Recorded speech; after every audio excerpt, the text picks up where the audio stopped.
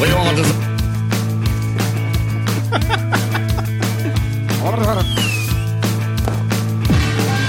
Oh man, with my sickness, I probably sound like Shaggy. Straight up. Oh yeah, that reminds me. Wait, I'm not done. Ooh, should I try a cowbell? It's been forever. Go for it. All right, here we go. I can't even talk. Drink the water, my friend. Doesn't help. Drink the water. All right, here we go. Warming up. Getting this cowbell hand ready. Here we go. Here we go.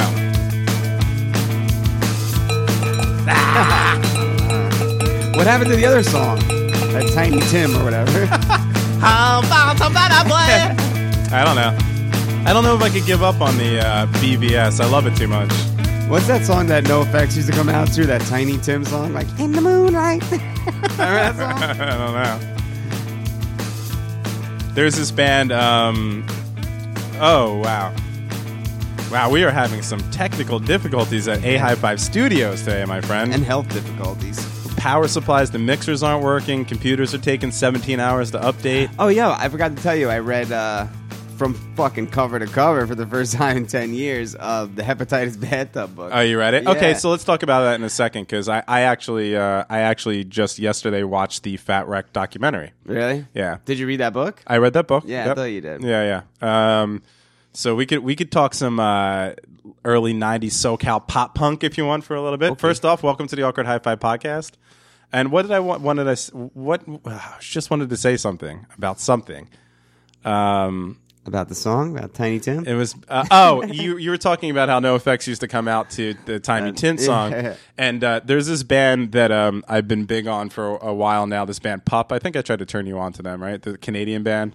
That sounds like 7 Seconds? No. They sound like they're kind of like they consider themselves a punk rock band, but they're kind of like you know what? I don't know how to explain them. They're just a good rock band, you know.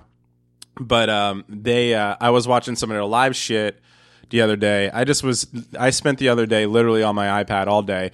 So this is the Awkward High Five Death Edition, because me and you are both deathly ill. Yeah. and I guess it needs to be stated that we didn't get to do a show last night on Friday, so we've already gone against our staying consistent I thing. couldn't help it. I know. To, and I was sick too. I have canceled. I was telling you before that we started recording while we were waiting for the computer update and all the shit to go, our technological problems to be solved.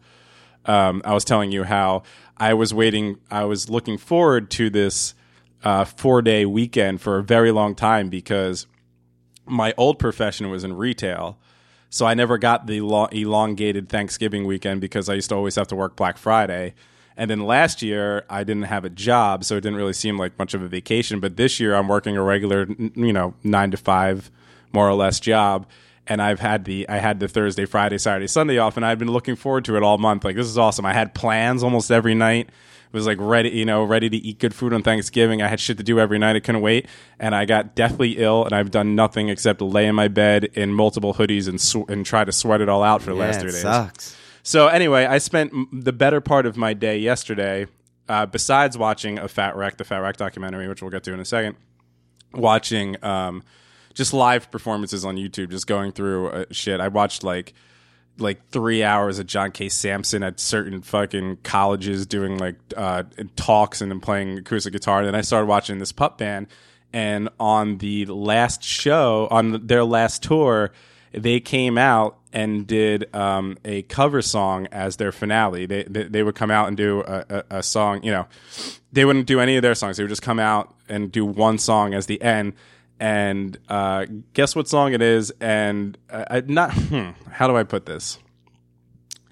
I don't feel ripped off by it, but it's something that we used to do all the time. Not our band, but at parties. And I guess everybody our age probably does it. It's not like it's our own thing.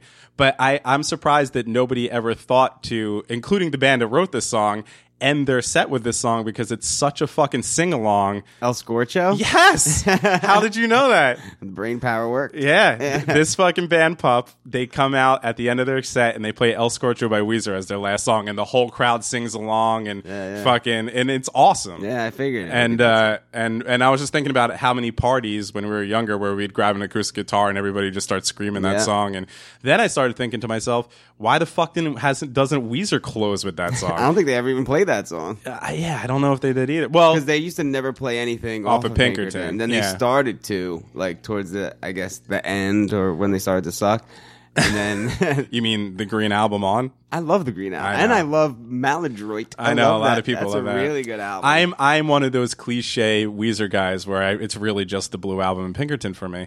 It doesn't mean that if you listen to Maladroit, it sounds like the Blue Album. They even try to bring back what's that bassist that like killed himself? Or whatever, that weirdo. That guy who played on the Green Album. He's the one who killed himself. Weird Al. He didn't kill himself, I think he just died. Oh, he just died because the guy that gave like Weezer that sound. What's his name? He did the Rentals. The guy from the Rentals. Yeah. He played. He's not dead. No. He okay. played on the Blue Album and Pinkerton. Yeah. Then he left and he was doing the Rentals. Yeah. Then they got that weird dude who's in the Hashpipe video. You know what I mean? Weird That Al. dude. He's the guy who died. Oh, did he? And then it's shortly after that. I think he was only on the Green Album, and then after that, they got the guy that's been with them ever since then. Oh, okay. But you know what he died of? I think he just drugs. Yeah. You mean Uncle Bob? He's not on drugs.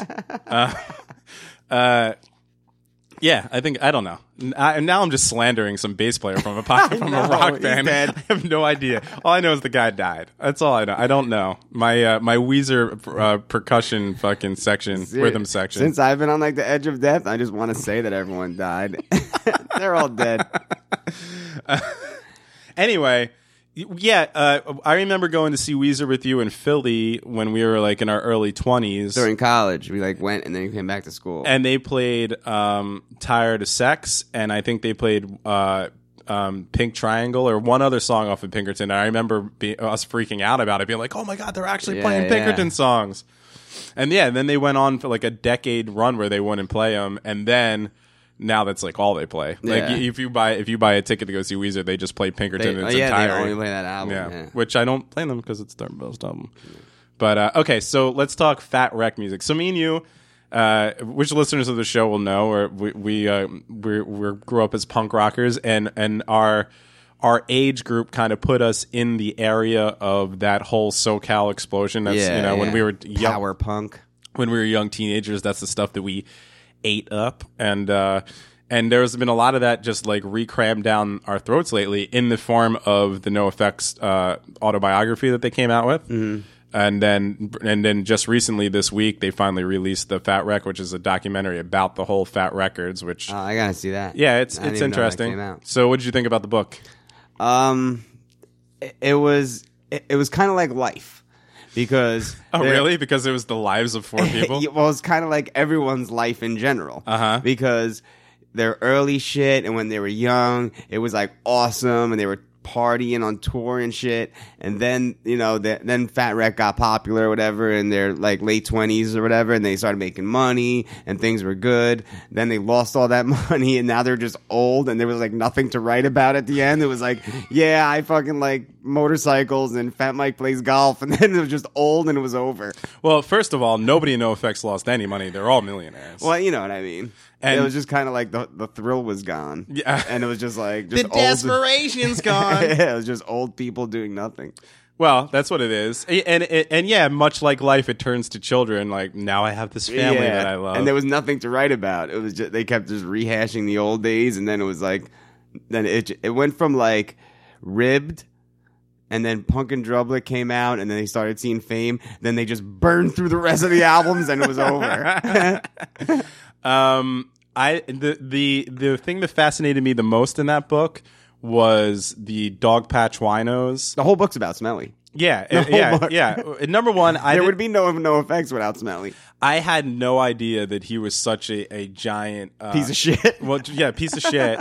Right. So we're talking about the drummer of the band NoFX, who like when you're younger and you watch a band and you listen to a band, of course you're automatically attracted to the fucking, to the Mick Jaggers or the Keith Richards or the, Axl Roses or the Slashes. And you don't really, nobody's really wondering about the dudes in the back. But in NoFX, the most interesting character in the whole band by far is the nondescript, sober drummer. Because that was the thing about Smelly, is that, by the time that they came into our grasp, he was already sober. He was already sober. He always just kept a shaved head. He doesn't have crazy tattoos, and he's not like this like bright personality. He was always just the quiet, sober drummer with NoFX. So everyone's just like, whatever with this dude. Yeah. Turns out that he's the biggest savage in that whole band. The reason that he had to get sober is because he was so off the fucking rails. The song Moron Brothers is written about him and his dirtbag buddy. If you know the song Moron Brothers by NoFX, which my whole life I listened to that song and just thought that they maybe were talking about two friends that they knew, two or big like pieces of shit. These made up people that they'd sing about. But no, they were singing about their drummer and a guy that went on every tour with them, who were legit just pieces of shit. The thing that the thing that got me the most was they told that story about there was that girl who was nice enough to she wanted to fuck the Moron Bros. Well, no, not that chick. That's Jenny. So many times I gotta get away. And he like right in front of her boyfriend like said that her boyfriend like caught her sucking his dick in the van and was like crying or whatever. But no, they told a story about how they stayed at some chick's apartment when they're on tour, and she was like, "You guys can do whatever you want. You can have whatever's in the fridge or whatever." She was like, "I just have one thing," and it was some sort of like gelatin thing in the fridge that was a science project for her college the next day. And she said to them, like, "Do anything you want, just please do not touch that. I need this for like this is a pass or fail thing for my college like doctorate or whatever." And of course they fucking just destroyed it and like pissed on it and ate it and fucked it up on purpose.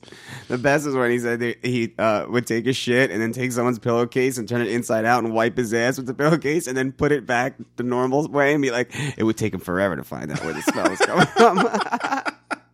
Yeah, he ended up being the biggest savage of them all. And then also, well, probably not as big as Fat Mike, because Fat Mike owns Fat Records, obviously, but probably ended up being the wealthiest in the band because he came up with those fucking videos. Him and his like buddies started recording. What were they, racing videos or whatever they were? Motocross videos that blew the fuck up and was like giant. I know nothing about motocross.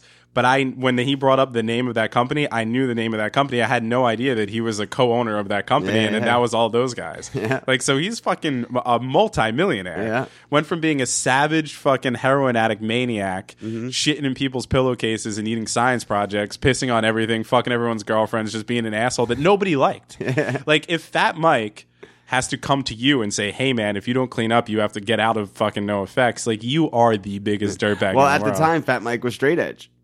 Well, he wasn't straight edge, but he wasn't. But no, he wouldn't even do anything. No, he always drank. Oh, drank. Yeah.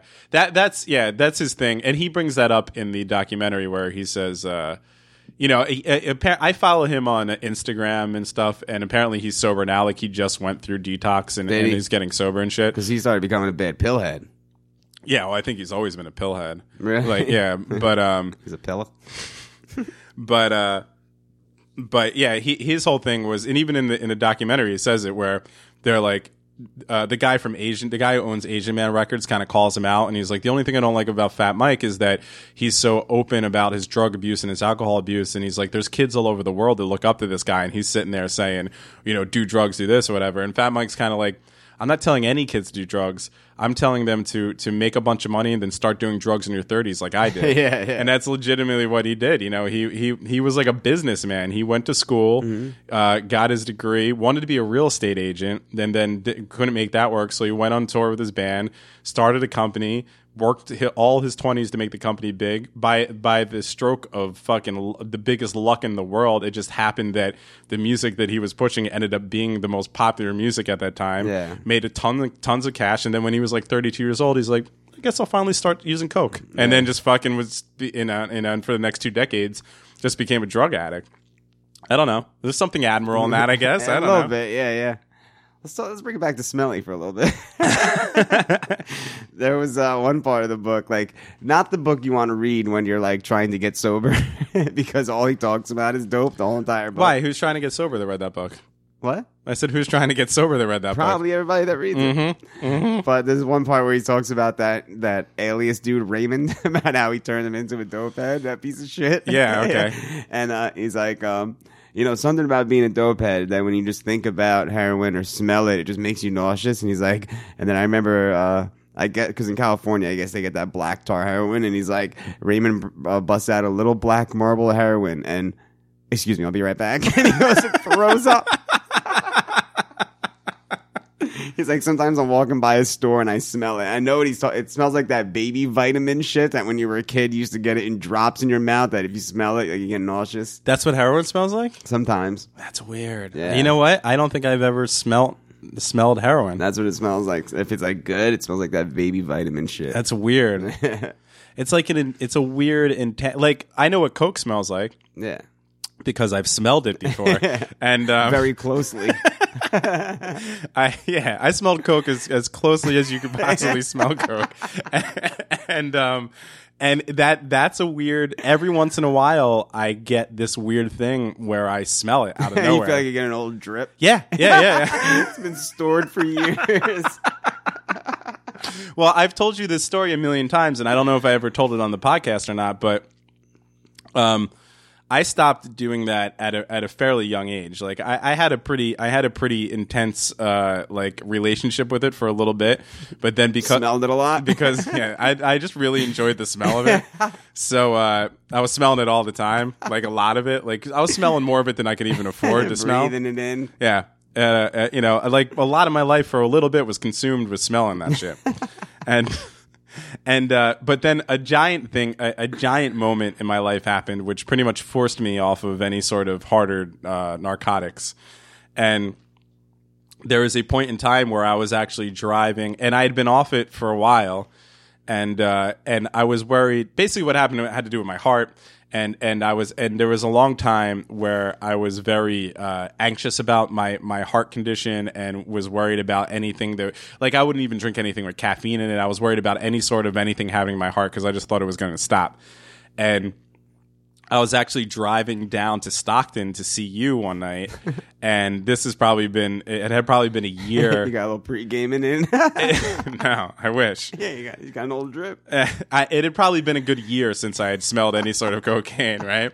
And I was driving and just listening to the fucking music. I was in the Pontiac 6000, just fucking cruising, and I was all of a sudden smelled Coke, and I was like, man, why does the car smell like Coke? And then I went like that and got the biggest drip of fucking. I tasted it. It slid down my throat. I tasted it. Something else. No, it was there. It was like, remember how you said when you got your tonsil taken out, it was all in your sinuses. Yeah. And I've always had sinus problems, and stash it away for later. I tasted it. It was there. It fucking threw down. And then Did you get high?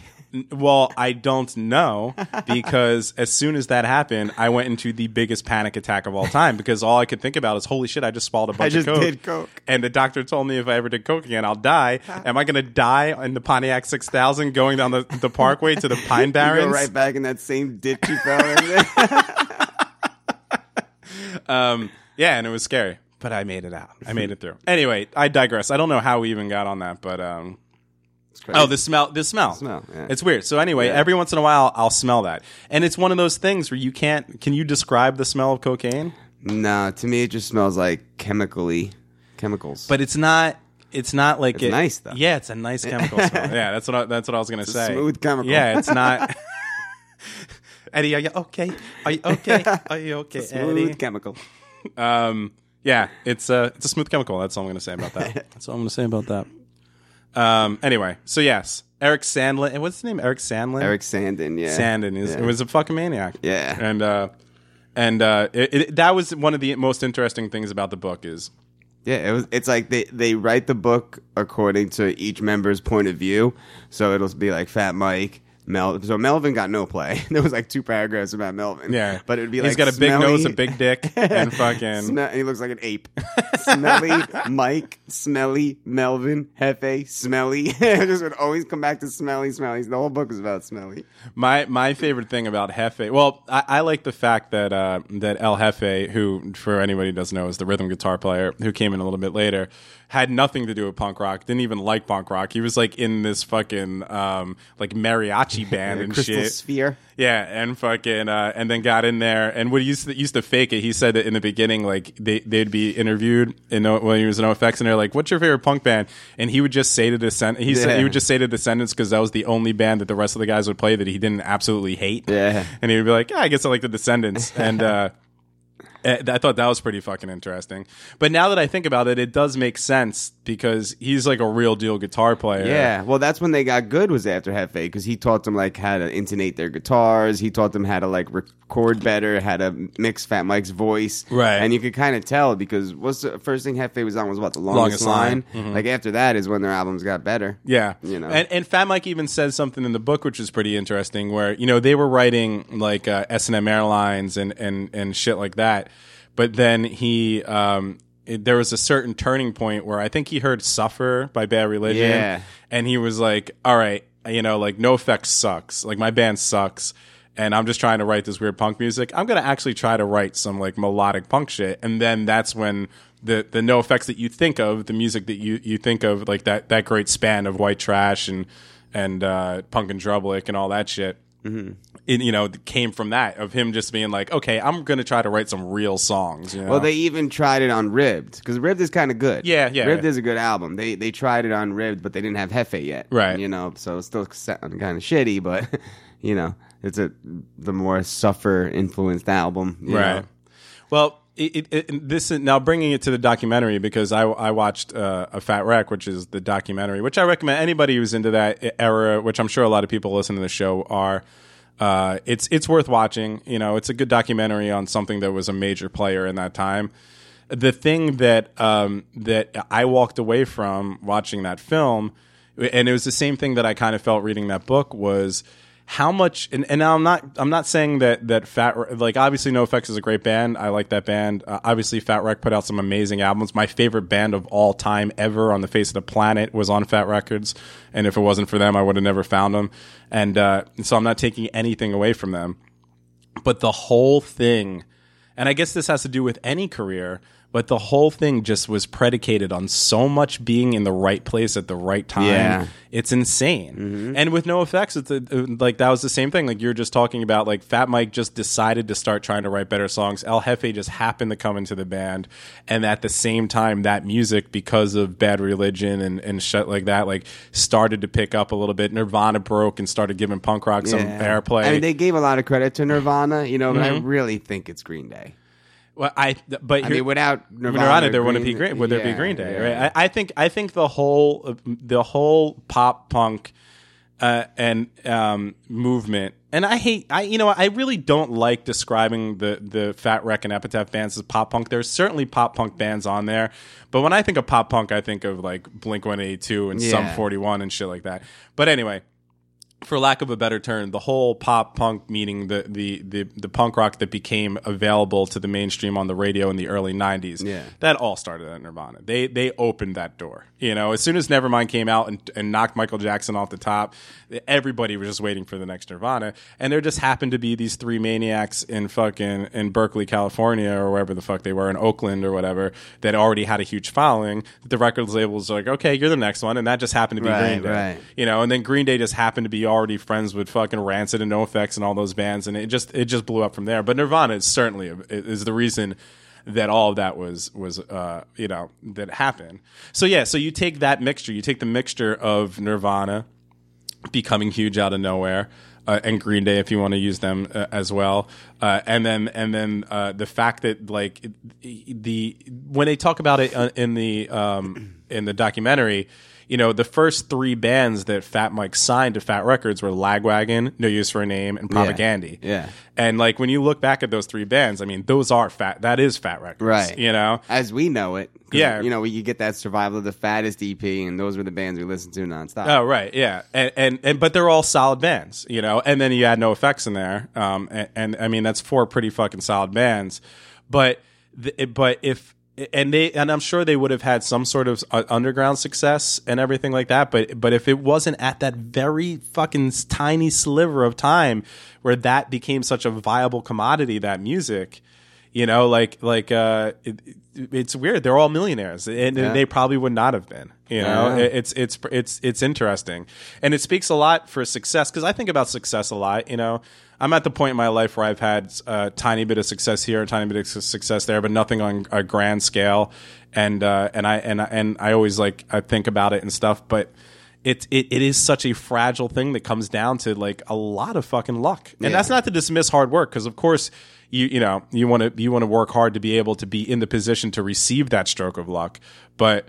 Well, especially with like music and artsy stuff like that definitely comes down to trends. You know, because if you're doing something that isn't, you know, even if it's fucking amazing and it's a work of art and it should be noticed, if it's not part of the trends, people kind of dismiss it. Right. That's what I'm saying. It gets overlooked. Like, what is this stuff? But if something goes mainstream in that department, all of a sudden it's like, wow, check this out. Right. You know? Yeah. It's fucked up. But it's just crazy that I read a lot of biographies, retrospectives. I watch a ton of documentaries. Like that's literally in my old age is like I'm becoming that dude where I just want to throw on reading glasses and sit there and read somebody's story. And one of the reasons why is I like people's process. That's why I listen to so many podcasts that interview people.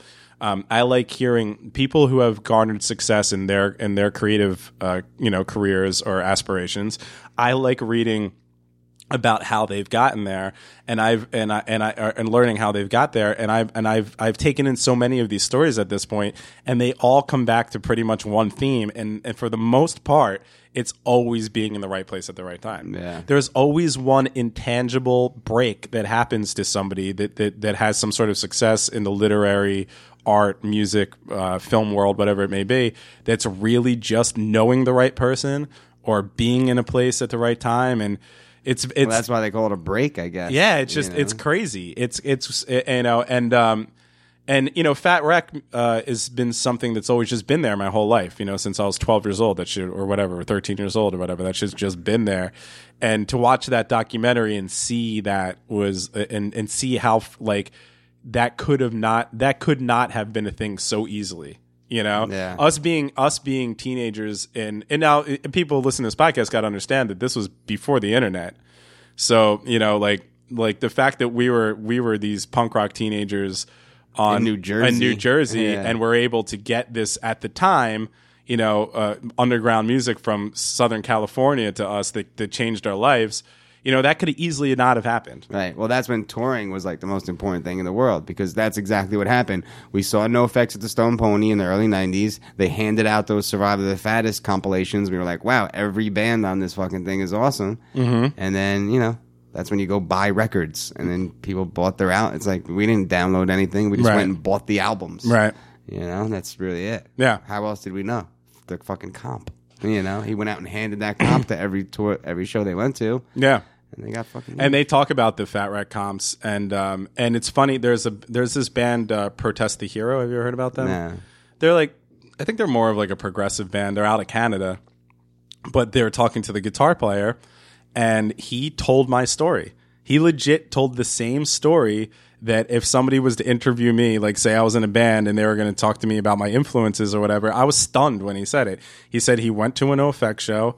They gave him the fucking Fat Music for Fat People fucking comp. The first song on the Fat Music for Fat People comp was Anti-Manifesto by Propaganda. He said he put it on, he heard that song, and he heard his favorite band for the rest of his life. And that's it happened to me on a different comp. I went to a No Effect show at the Stone Pony and got Survival of the Fattest comp, and heard You Thought Nation States Were a Bad Idea, which was like track number 4 by Propagandhi, but it was the same thing. Just changed my fucking life, and they've been my favorite band ever since then. And it was weird to hear this dude, you know, from Canada. I mean, you know, like tell the same exact story about the same exact band. And how much it changed his life. That was my shit. I was like, fuck, you know, like, I get it. It gave me like that, it almost gave me that weird sense of community that we used to have when we were young and in the punk scene where, you know, like, I was like, I that dude, I don't know who he is. I don't even really like his band that much, but now I feel a kinship to this guy for the rest of my life because we legit had the same exact experience with the same fucking band, you know, which is pretty crazy. And the other thing that I learned by watching the Fat Wreck, which documentary, was that after 20-something years, nobody, including the people that put out the records and played with the band, still knows how to pronounce Propagandhi. Oh, yeah? They interview everybody in Propagandhi, including John K. Samson and Todd and everybody in it. And everybody in the band says Propagandhi. And then when they talk to Fat Mike or Joey Cape or anything, they're all Propagandhi. I always thought it was Propagandhi. Well, I understand why people think it's Propagandhi because, you know, it's a play on Gandhi or whatever. But you listen to the people in the band say it and they say, and now I know they're Canadian, so maybe there's that kind of thing. But, you know, everybody in the band says Propagandhi, and then they're talking to Fat Mike, and he's like, yeah, Propagandhi. And I was like, you put out the, you know, no FX. I don't know. Like, how, you know, whatever. So, but anyway, it's a good, I would recommend, for any of you people that were alive in that era and enjoyed that music even a little bit, it's a good documentary. It's worth watching. The puppet thing gets a little weird. They use puppets a lot. They use puppets? Yeah, because, you know, to recreate scenes, you know, so like when like Fat Mike's telling the story about something, there'll be like a Fat Mike and a Joey Cape puppet, and really? they use like, they're like a Muppets that they use, which is kind of weird, but that's a little weird. Whatever. It's worth watching. All right. Well, we definitely just did a half hour on SoCal punk music. Yeah, well, it's pretty much the most interesting thing that's ever happened to our lives. It's up there, I would say so. Yeah. What else do you have written down on your list of fun shit? Not much. Really?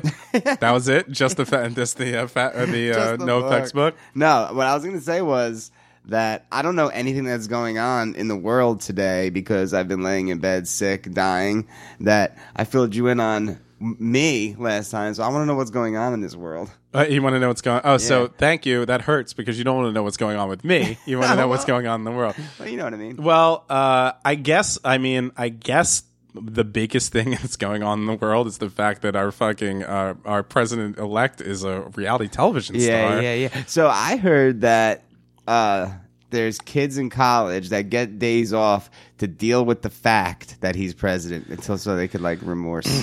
Yeah. Is that fucking true? Liberal colleges are definitely off the fucking chains right now. Yeah. No. And people are like rioting and beating people up. Is that true? That's happening. There's protests that are going on that are becoming violent. So stupid. The world is in a giant disconnect right now.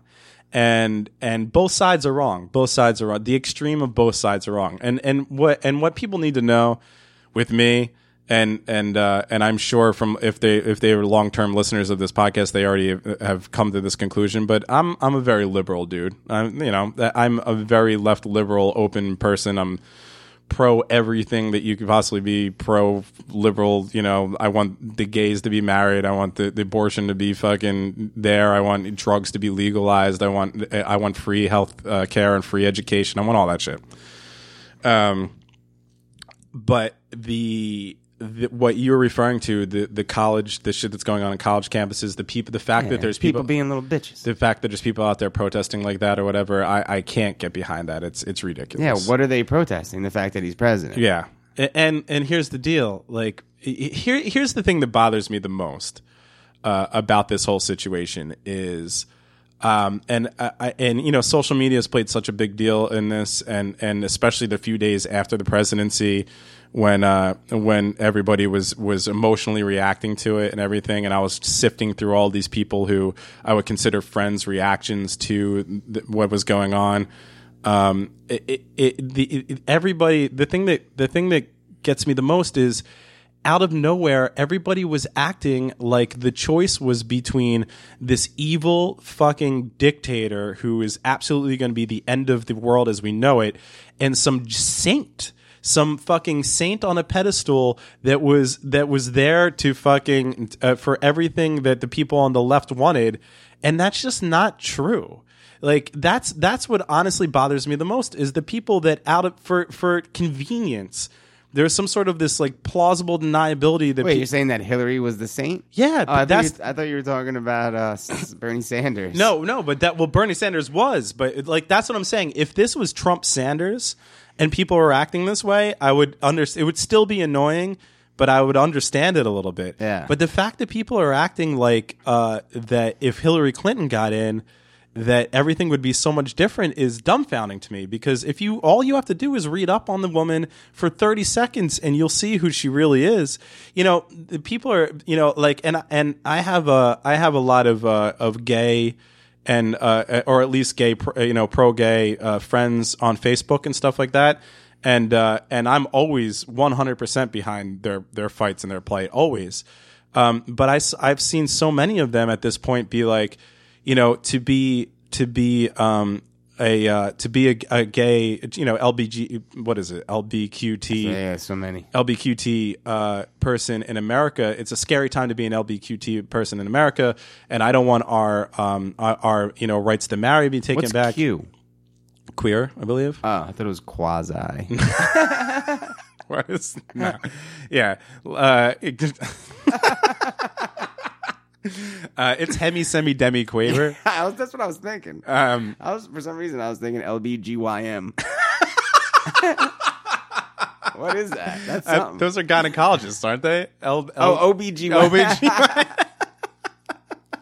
Is that a gynecologist, or is that some sort of lube that people use for sex? I think it's the person that like delivers your baby.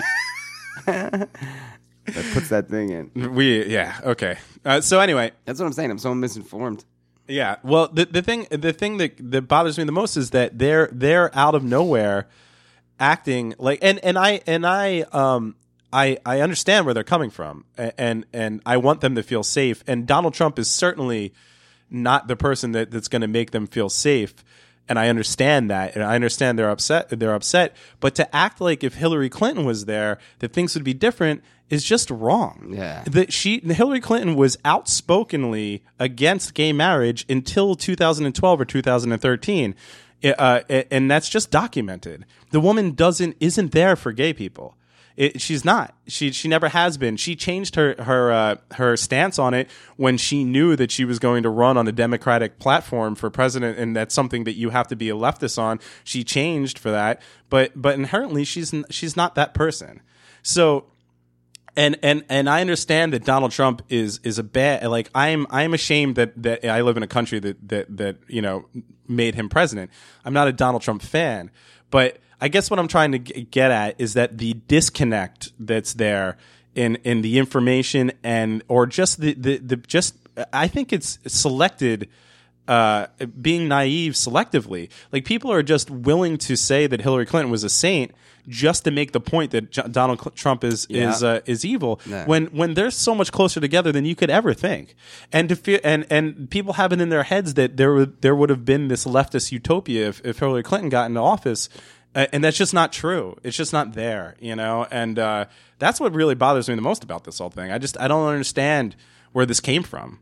I get it's just because it would have been the opposite no matter what. It's just because he became president, they're thinking that it would have been different. Just because there would be no proof otherwise. Yeah, right. Because if she was president and things sucked, then they would know, but they'll never know because she's not. So they're going to say it would have been better. Right.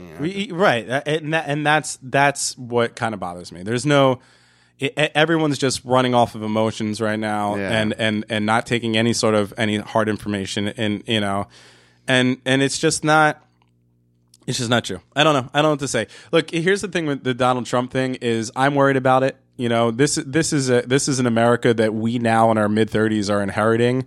Like we are the ones with children now. We are the ones that are at certain points in our careers Not us, obviously. I'm talking about America as a whole. We're just two idiots in a fucking studio podcasting. So honestly, with no money or prospects, from no effects. who gives a shit? But I'm talking about our generation in a whole. You know, we are the ones that are going to be the next people on deck. We're in the batting circle as far as becoming leaders of this country and all that stuff. So whoever this president is, which is, you know, Donald Trump, obviously, is going to affect us in a big way. So I'm in on it. I'm there, and I'm worried about it. But I'm also willing to give the guy a chance before it's time to fucking like freak out or, you know, pull all my savings out of banks and build a fucking bunker in my backyard and take shelter style. Like, you know, I guess what I'm saying is the overreaction to this is stunning to me. I understand concern. I understand if you're LBG, how can I say it? LBGYN? If you're an OBGYN in America, now if you're LBQT in America, or if you're a minority in America, if you're Muslim in America, if you're like, I understand the concern out there. I completely understand it, but I mean, it's just, I think the mob mentality and the building on top of that, and everything's just reached such a fever pitch that it's almost like crazy to even try to comprehend how insane people are acting over this before the guy even got in. Yeah. You know, the whole beating people up thing is stupid. That's just like an excuse to beat people up and rob them. Right. You know, that's like the fucking Rodney King riots. Some guy gets beat up, so you loot a store. Right. You know, it's like an excuse to get free TVs. Right. And there's so much ego. That's another thing. You know, I sift through these social media posts and all this stuff, and there's so much ego involved in it. You know, it like even, and again, this is what I was saying before, where I believe that the extreme left and the extreme right are both wrong in this, is that you read their posts and it's hard not to see the me coming out of it, you know? Like, I understand everybody wants to feel safe. I understand that everybody wants certain rights and all that stuff, and that should totally be there. But a lot of it is people finally using this as and it's a byproduct of us having this stuff like Facebook and Twitter and all that stuff, where people can literally go on and say whatever they want whenever they want. We finally became accustomed to that. So I think everything has kind of reached like a boiling point at the same time, you know, like and Donald Trump becoming president is just everybody's pinpointed on that, and then everybody's egos are being are being appeased or whatever through that, I guess is what I'm trying to say. Obviously not as eloquently as I'd like to, but does that make any sense? Yeah, it totally does. Yeah, I see things that same way. You know, I mean, I try not to even think about things, you know. That's why I spent the last couple of weeks just curled up to a ball underneath my blanket, you know, and just don't even like look at anything. Was that really what happened, Richard? Is that... Be honest here now to the A High Five listeners. You weren't sick. You didn't have to let anybody move. You didn't fall into depression. October 8th, when they finally announced that Donald Trump was president, you just put your Snuggie over your head and just went to sleep for 2 weeks. Yeah, exactly. Yeah, I mean, that's it. It's not. We are living in a weird fucking time right now. But you know what? The thing is, I listened to a few podcasts, surprisingly, which really... You know, speaking of no effects, you know, the line "The People's Revolution" is going to be a podcast. They were on the nose with that, because it really is the last bastion of free speech. And this is another thing, man. You got me started on this. I'm sorry. I'm just gonna go. I'm just gonna go. The other thing that is huge in this election cycle that we just went through is that I think more and more people are realizing that mainstream media cannot be trusted. I think if they're good, they should fucking realize. No, that. Right, exactly. And how do you not realize that? Well, you know, so many, but because people will just believe what you tell them. Yeah, that's the most amazing thing about all this, is that people just don't see things for what they are. Right. How? But because people read a book. Right. Well, that's what I'm talking about, and that goes back to the thing about Hillary Clinton. All you have to do is Google Hillary Clinton and go to real websites that give you real information, you know, and read, and that's all you have to do. It takes 20 minutes. People pick their presidential candidate like how old women pick the football team they want to win. The best colors? Yeah, I like the blue team. Yes. That's exactly right. And when it comes to all the media, all the mainstream media outlets, and I'm talking about every single one of them, like, of course, your CNNs, your Fox News, your MSNBCs, like, of course they can't be trusted. Of course they're owned by corporations, and of course they have political, leanings and agendas that they're according to. But even the internet site, the bigger internet sites that people feel like they're not. They're all bought. They're all controlled. They're all told what to say. They're all manipulating us. And I think that has come to light more than anything in this election. So anyway, therefore, what bring me back to the podcast is that as far as podcasts being a revolution, it really is like the hard-on fucking Harrys of the world right now, where there's real people doing some real journalistic stuff out there. And it's all through podcasts because there's no censor. They can't be censored. They're cheap to do. They don't need money to generate. So there's people out there that are doing some real stuff. And I listened to a couple that really set the thing straight with the Trump with me. One of them was Sam Harris, who I've brought up on here before. He did a really great podcast the day after the election, I believe, and I don't know the name of it, but if you go onto iTunes and you look at the Sam Harris podcast, this podcast isn't for everybody. He's a real dry guy, and he's an intellectual guy, and he uses a lot of big words, and even myself, I get bored from it from time to time. But he does this one about the election, where he kind of just discussed why he thinks that we got to this point. And one of the main points that he brings up, and again, he's a lefty, he's probably a liberal, one of the main points that he brings up is that this is a reaction of all the people in the country against the ultra left liberals and the college campuses and the all these fucking what are they called now? The cisgender stuff. What's that called? The pronouns or this, however, there's like these 70 different things that people want to be called now. The crying and safe zones on college campuses.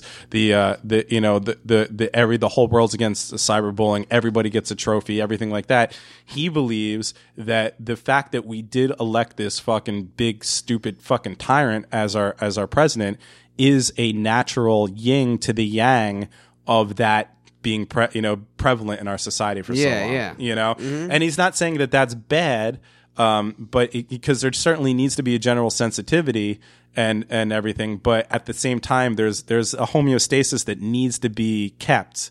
And this is just us evening the scale back out. So almost in a way, all of that's gone on for so long now has kind of pushed the scales in the direction of, okay, all the other people who are like, yo, shut the fuck up, you crying ass babies, are finally letting their voices be heard because they're sick of how much of that they've had to digest through the last, All right, which makes a lot of sense. If everybody's crying and everybody's bitching and the country's not doing so good, of course you're just going to go the opposite direction, right? And naturally, like, again, like it might be a subconscious thing. It's water rising to its own level. It can't. And when I heard that and I listened to that, and of course I'm not putting it anywhere near as succinct as he did it. He's a great guy to listen to, but the point that he made in that really rang true to me a lot. I was like, that makes a ton of sense, because when you think about it logically, even if you're the most staunch Republican in the world, why the fuck would you vote for Donald Trump? I mean, the guy's a fucking joke. But there's so many people out there that were just so fucking like hard-nosed. I'm voting for Trump. This guy's going to be the fucking president, blah, blah, blah. In the same way that people all of a sudden now have this weird skewed vision of Hillary Clinton that she lost. Now all of a sudden she's some fucking saint that would have changed the world. A martyr for the Democratic Party. Right. Like it's almost that. She's dying now that she wasn't. That's almost the same thing that people had on the other side with Trump from the beginning, where they were like, the guy could literally do whatever the fuck he could say and do whatever he wanted. I've never seen anything like that in my life. He could just be the most racist, bigoted, fucking, or even forget that, just stupid, just saying like shit that doesn't make any sense. Making fun of like a retarded kid. Making fun of, saying words that don't exist, like everything. And all his supporters were just like, I don't care. I don't give a shit. This doesn't matter. This doesn't sway me. I'm voting for this guy. He's going to get in. And that's what happened, And at the very least, it's going to be interesting. That's all I could say. I don't know. I mean, politics and economics, they never really had an effect on me, so I really don't care that much. Well, it is kind of hard when you're, in Totally the dregs. Totally off the grid. But if we do ever, become normal human beings, that this will have effect on us. I'm going to do my best not to ever become that normal. The thing that kills me, and I've said this before, on the Republican side of things, and also the Democrat side of things, because honestly, that's another thing that bothers me, is to act like the Republicans and the Democrats are so fucking different is stupid to begin with. Like people that act I don't know. The only real difference is Democratic parties are for more government and Republicans are for less government, like do it yourself kind of. Right, but Republicans get lumped into the we want to hoard all the money, and we want the top to have the money, and Democrats are somehow looked at as people who spread the wealth a little bit more and help the less enfranchised, but it's kind of not true when it comes to career politicians. All career politicians, they're all wealthy people who answer to the wealthy people. So both Donald Trump and Hillary Clinton were going to make sure that the people with money are going to keep their money, and the people without money are not going to have money. I mean, that's a part of government, is in order to keep the general order of things. Yeah. But all right, now I totally lost my fucking train of thought. Where was I going with that? So. Just how people just think they're so different. Oh, yeah. So, but man, I totally lost what I was going to say. Fuck, sorry. Anyway, but I guess what I was saying is, I had a point about Donald Trump that I totally fucking lost. Because he's a rich bastard and he's going to keep all the money any damn way. It's not like all people who voted for him are going to be like enjoying the surplus. I got it back. Here's what exactly. Here's what I was going to say, and I've said it before on this podcast. The thing that bothers me the most is that people who are, or if you can make an argument that the middle class doesn't even exist anymore, but we don't even have to go that far down into it. The people that, let's just say, airstrims are middle class. So let's say people that make, for their household anywhere from, whatever the thing is, $55,000 to $250,000 a year or whatever in a household. Like, let's just say that's middle class America, right? Those people think that someday they're going to be wealthy. Yeah. They think that someday they're going to be rich. They think that someday that this tax cut for the wealthy and all those things are going to they're going to be in that bracket. Yeah, and we're taught to think that way from an early age because as Americans, we're sold the American dream from an early age, and so people vote that way when in reality. And now, of course, somebody might fucking, make a new app that makes them $1 billion, or, somebody might start a food truck that becomes a giant chain restaurant. I mean, those stories are out there and they happen all the time. But for the most part, if you're fucking making $75,000 a year, working an okay job, and you got a family of 4 and you got your house and all that shit, that's the way your life is going to go.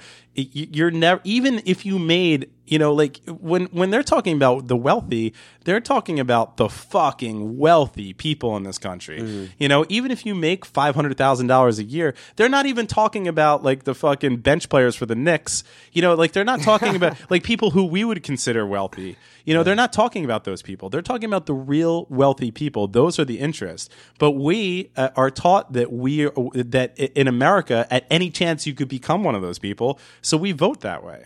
And it's crazy the amount of people that I see, again, like on social media and stuff, like friends of mine, I know what their jobs are. I know how, around about how much money they make and shit. And they have that sensibility and they back those claims made by those people because in their head, they feel like one day they're going to be fucking Jay-Z or some shit. And it's fucking, it's nuts. It's a general delusion and sickness that we all suffer from.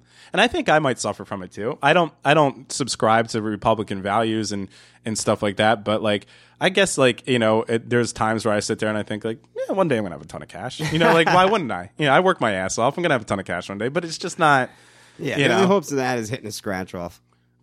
Yeah, that's the hardest way to do it. And for some reason, if you hit the scratch off, if you hit the lottery, then your life just goes to shit. Yeah, why is that? Because it's money that people didn't earn. Yeah. Yeah, I mean, they just start throwing it around to people, and like they get the MC Hammer disease. What's that? Sickle cell? Yeah, you just give it out to all the 357 I'm sorry. bitches. That racist joke was just to make Richie laugh. I'm just gonna put a little asterisk there. You get the 357 bitches wealthy. Well, yeah. I mean, I guess that's what it is. It's it's money that you don't, because you know how you like, let's say you go to AC, right? And you go there with $500 and you end up winning $1,500.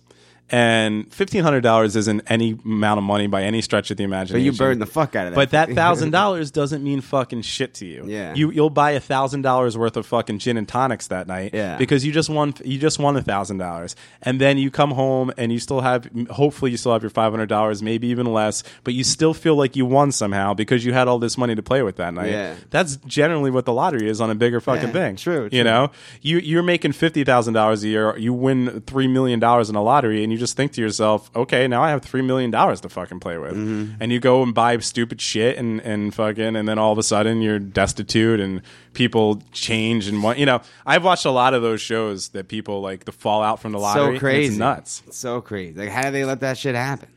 Well, because they don't know. People, handling money, being wealthy is a skill set.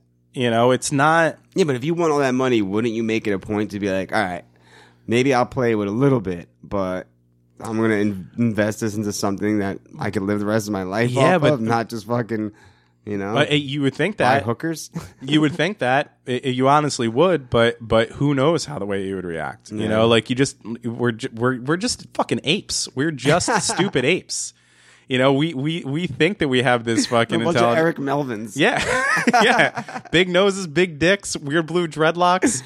Fucking that's just us, man. That's all it is. Because you would think that, but then you look at all these stories from time to time about these fucking lottery things where people just, and then it's also the people in your life, like, people fucking come out of the woodwork, like acting like they were friends because you have money, and then people try to fuck but you who's over. dumb enough to be like, I haven't seen you in 20 years. Here's a mill. Well, maybe, somebody who's fucking lonely. Somebody, like that. Like how many guys have gotten taken for half of their fucking money that they've worked their whole entire lives to get for some fucking chick because she came out of nowhere and was like, "Ooh, baby, what's up?" And they're just like, "Yes, this hot girl loves me." And then all of a sudden they're out half of their fucking money. I mean, it happens every day. It's happening right now. Yeah. It's happening to 1,000 people in America right this very fucking standing second. Outside at Target, hose down, asking for a shirt. There's somebody right now that's opening their door, and there's a pizza delivery guy being like, "Oh man, I just want to make sure this is the right house. What's your name again?" And they're like, "Joey Clark," and they're like, "You've been served." That's happening right now, this very second. I know. And it's because we're just fucking crazy, stupid apes. That's literally what it comes down to. Yeah, you're right. But yeah, handling money, especially large sums of money, is a skill set. It's something that you need to learn, and it's not something that everybody should do. It's not. That's the thing. Is it's very few people should actually be wealthy. It's not. It's weird the way that we get set up in this country as children. The dream that we get sold that we all feel like we're worthy of, and that we should have some great wealth, which is, it's just not true. I don't know. I don't know. This rant went fucking nuts. I'm gonna go get some scratch offs. Yeah, that's not going to do anything. You never know. You don't have any money. Please don't buy scratch offs. Why don't you go buy some medication for whatever plague is ripping your organs open? Try a little bit of the plague instead of buying scratch offs. And you're a great example of that, because you've never ever been close to even having any sort of fucking stability, let alone wealth. It was a short period. And the second that you get cash, you throw that shit out like it's on fucking fire. You fucking like if money's in your pocket, you freak the fuck out. Like how would you ever think that you would act with any sort of wealth? I don't know. Not good. I would tell you how, and all joking aside, you would die. You would die. You would buy a giant fucking house, and before they even drop the love seat off, you'd be dead on the fucking carpet. And I'm not saying that meanly, but I just know you too well, and that's the way. And honestly, dude, I think that I would be the same way. I would, But I probably don't have such a direct route to it as you do, but fucking like I would probably like be like on my banister with fucking all these naked chicks downstairs passed on the couches funneling like a bottle of vodka, like fuck the world, and then just die. That would be, like it would happen. So right, you're so right. Kind of makes me want to do that. I know. Actually, I just awesome. I thought about it. There was a little pause for the both of us there. I thought about it. I was like, man, that'd be a fucking way to go. Hell yeah. Yeah, I don't know. I don't know. But yes, that's what's going on in the world is Donald Trump is our president. Like it or not, he's our fucking president. Now, let me say one more thing about that. And I understand that the whole thing that's going on with Planned Parenthood is scary. Although Obama did just sign. Well, what's going on with them? Well, the Republicans have always been going after Planned Parenthood. They don't, abortions against God and all that fucking crazy bullshit. But Obama just signed something. I don't know exactly what it was that kind of protects Planned Parenthood and all that stuff. But the point I want to make about abortion is that. And I'm 100% pro-abortion, and I understand why people would kind of be concerned that in a Trump administration, especially a full Republican-run Senate and House of Representatives and all branches of governments, which is like, a scary fucking thing, how that might be a concern. But my point to people that are worried about abortion under Trump's reign, let's use the word, is that if abortion was not made illegal under the 8 years of George Bush, it's never going to be made illegal. True. Because let me tell you something. That man was godly. George Bush thought that he talked to God. There is nobody in this world that was more against abortion. And at that time, Republicans had hold of the Senate and the House of Representatives. It was generally a Republican-run government. And we had the guy down there that had God himself telling us that abortions shouldn't be fucking legal. And through had 2 terms, and abortions never even came close to being made illegal. Here's the thing about Donald Trump that I know. I don't know much about the guy. I've never watched his television show. I don't give a fuck about money, so I don't see him as like a fucking a role model because I don't give a shit about any of that real estate or any of that fucking shit. But there's one thing I know about Donald Trump is that he's a New York businessman. He made his bones being in New York. And there's no way that you make any sort of money in New York without at least being able to be around and coexist with people like minorities and fucking and shit like that. It's just that's just the way it works.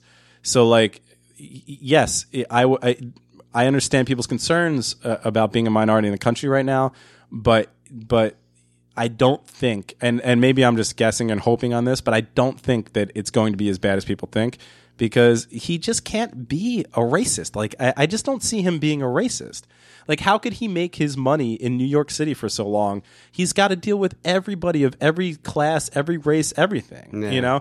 But the point I wanted to make about the abortions is that Donald Trump doesn't give a fuck about abortions. He's not coming for your fucking abortions, and I guarantee you the motherfucker's got notches on his belt with the fucking abortions. Yeah, no doubt. Like, I wonder how many abortions he has fucking paid for in his life. He probably has his own clinic.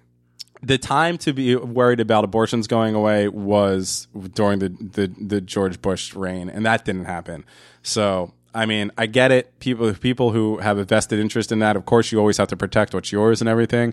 But and I understand with the whole Planned Parenthood thing. But when I see people using that as their main jump off point in this election, it's just like, come on, like. And he's not going to really have time to. He's going to be a one-termer. He's not going to really have time to do much. Who fucking knows? I don't know. There's no way. Okay, now we're running over. I want to make one more point, and this is something that I thought of myself, because the one thing that really did astound me about this election was all of the things that Donald Trump said, and then he still got elected, right? So, like, even if you're the most Republican person in the world, he certainly said something that went against your values or offended you. And he still got elected. And I was thinking, a hypothesis that I came up with was that I think all the years that we put up with career politicians and their lies kind of went against everything right now in this election, because we just now are ingrained to think that whatever people say while they're running is just bullshit on either side. So, like, you know, when somebody's running and they say, I'm going to do this and I'm going to do this, and it's positive shit that you want done, and then it never gets done once they get in there. I think it worked on the adverse with Donald Trump, where he was saying some horrible shit like, I'm going to build a wall and I'm going to deport Muslims and all this fucking shit that, you know, like, I'm sure there's some people, rednecks out there that want that shit or whatever, but for the most part, people don't want that. Everyone knew that wasn't going to happen. But everybody in there, even maybe subconsciously, was just like, yeah, he's saying that, but everybody just says bullshit when they run. Yeah. And I think all the years of putting up with bullshit politicians, to quote an Amazing Propaganda song,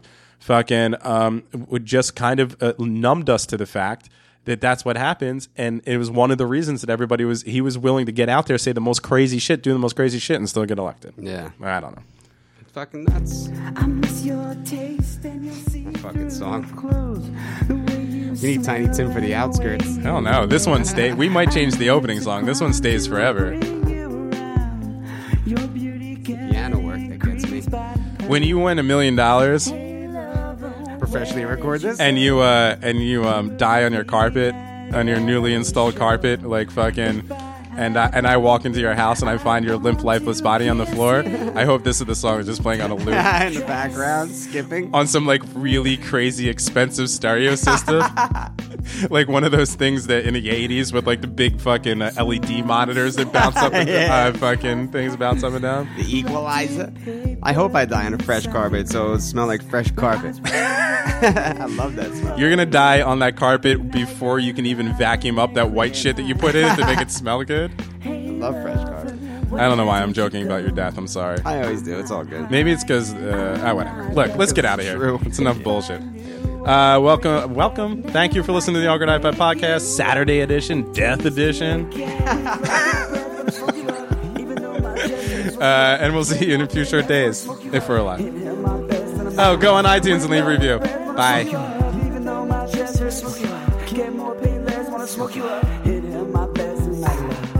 Surrounded by seeds, I'm lost in the trees. My thirst and hunger seem to increase. The music we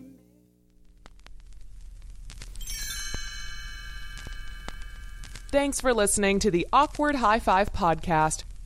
For more episodes, visit awkwardhighfive.com.